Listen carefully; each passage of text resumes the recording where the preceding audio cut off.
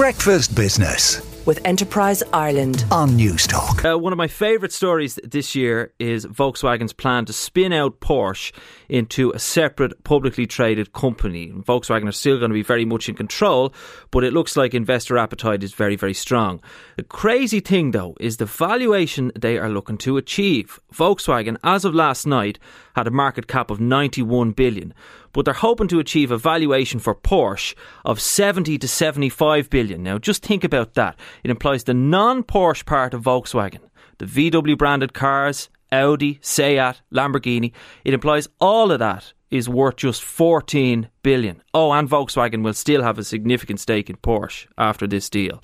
Now, to discuss all this, I caught up with Conor Maguire, who is the author of the Value Situations newsletter, and I began by asking how it would be possible that this valuation could be achieved, because it seems totally nuts. Yeah, it does. And I suppose it really reflects two things. I mean, firstly, and this applies, I suppose, across all auto manufacturers, is that in the coming years, the traditional internal combustion engines are going to be phased out. And so they are going to have to invest enormous amounts in electric vehicles and battery technology. So in one sense, the market is discounting the scale of investment that's to come. But I suppose more pertinent in the Volkswagen and Porsche case is that there's a very complex and convoluted ownership structure behind it. And so really, in terms of public investors in Volkswagen, you've really got two classes of shares: voting shares and ordinary shares. And really, it's really the preference shares that are the more liquid shares that are available to public investors. And so the valuation really reflects a discount for governance and it's an ownership discount, effectively. And that doesn't seemingly apply to Porsche.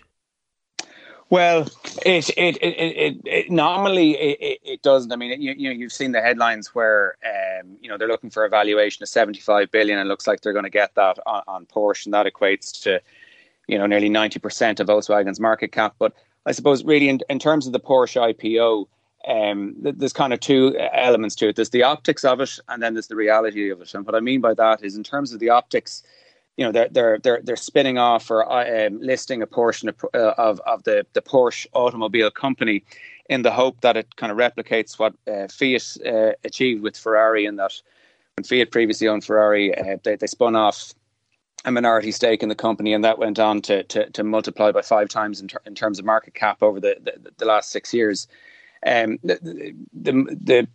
Volkswagen's management are hoping the same kind of type of value is unlocked with Porsche, and so that's the optics in terms of unlocking value and raising the cash that they can invest in their electric vehicle technology. However, the reality of this situation is that it's not really a true IPO. It's a very limited issuing of preference shares, which are non-voting shares, to public investors. And at the same time, an off-market sale, effectively, of about 25% controlling stake to a related party, which is the ultimate controllers of both Volkswagen and Porsche, which is the Porsche and Piëch families, who are the historical families behind the Porsche brand. How is it possible that merely selling off a minority stake into an IPO can lead to a 5-fold increase in value? Is it something to do with this trend that the conglomerate model is out of favour?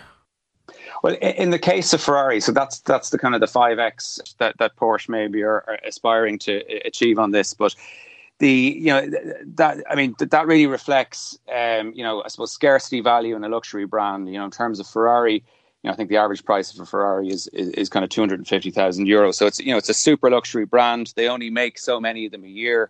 There's waiting lists, and so there's a scarcity value. And Ferrari itself, given its model, is a very high margin business. And so similarly, Porsche, while I would argue is not a luxury brand, it's a premium brand, sure, but not a super luxury brand. But again, it's this perceived prestige, scarcity value that they hope will generate investor interest in this IPO, and also the fact that there's a very small percentage of the shares or float being offered to public investors. I mean, on a headline basis, they're saying they're offering 25% of the preference shares to public investors. When you strip that back to kind of the there's some cornerstone investors, the Qatar Investment Authority, and a few other large institutions. When you strip that out, it's much less than that that's actually available to public investors. The fact that there are no voting rights attached to the shares being sold to the public, is that something that would ordinarily make you think, maybe I should steer clear of this? Well, it is potentially. I mean, it depends. I mean, you can still share in the economics of the business, of the Porsche business, if it's successful and it generates the earnings that it's projected to generate. You just, as a preference shareholder through the IPO, if you invest in the IPO, you don't have any say. You don't get to vote on resolutions or anything like that at the core, at the company level. So. But on the flip side of that, the preference shares carry a kind of a preferred dividend. You get a very slightly higher dividend than the ordinary voting shares, which Volkswagen will retain 75% of, and the controlling family, the Porsche PX families, will control another chunk of. So. I suppose really, if you're investing in the preference shares here, you're kind of going along for the ride, so to speak, with the controlling families. So that's, I suppose, on the share class question. I'm sorry. One other point I'd mention that is that a lot of the very popular tech shares over the last cycle, in terms of Facebook, Google, and that, also have a dual share class structure where. The CEOs and the founders of those companies ultimately had voting control, but that didn't put off public investors, obviously, when you look at the share price performance of those companies over the last cycle. Does the fact that Oliver Blume, the CEO of Volkswagen, is going to stay as the CEO of Porsche, does that concern you, this guy running two public companies? I mean, that really reflects the control, again, coming back to that of the controlling families. They control Volkswagen through voting shares that they hold in Volkswagen. They will continue to control it after the IPO, and likewise, ultimately they'll control the Porsche auto business as well.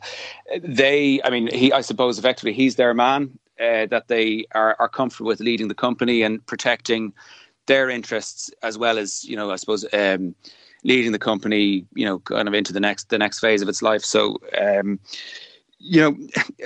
basic kind of corporate governance, would say that you should have separate CEOs across your subsidiaries, and also then obviously a separation of chairman and CEO. So, I mean, some people may have issues with it, but I think the reality of it is that Porsche, being a prestige brand, limited free float, I think a lot of people a lot of investors will get comfortable with that. And I think, based on kind of the initial indications, that the share allotments are well oversubscribed in terms of the pre-listing interest. So I think people are just going to get comfortable with that. So you think they'll get the 70 to 75 billion valuation they're looking for?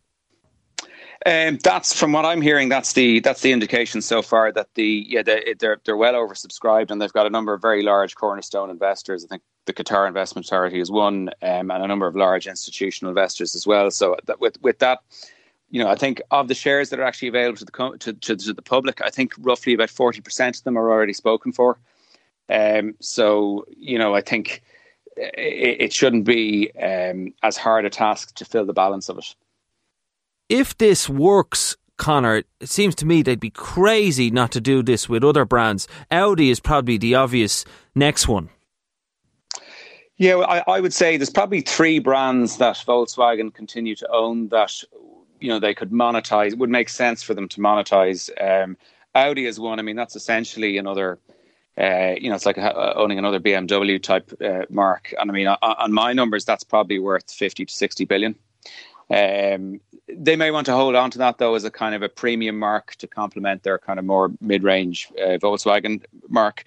But then, aside from that, they own Lamborghini, which is a peer of Ferrari. If you apply Ferrari's valuation metrics to Lamborghini, Lamborghini should be worth about 15 billion. And I would have thought that there is little. There's little strategic or commercial sense in owning Lamborghini for Volkswagen. I mean, they're obviously very different types of cars, to very different end markets and price points. So that's one they could. I'd imagine they could easily monetize.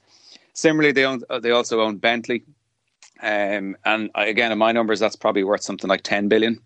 That's a premium luxury brand as well that, I could imagine they could monetize to some other trophy asset buyer or investor.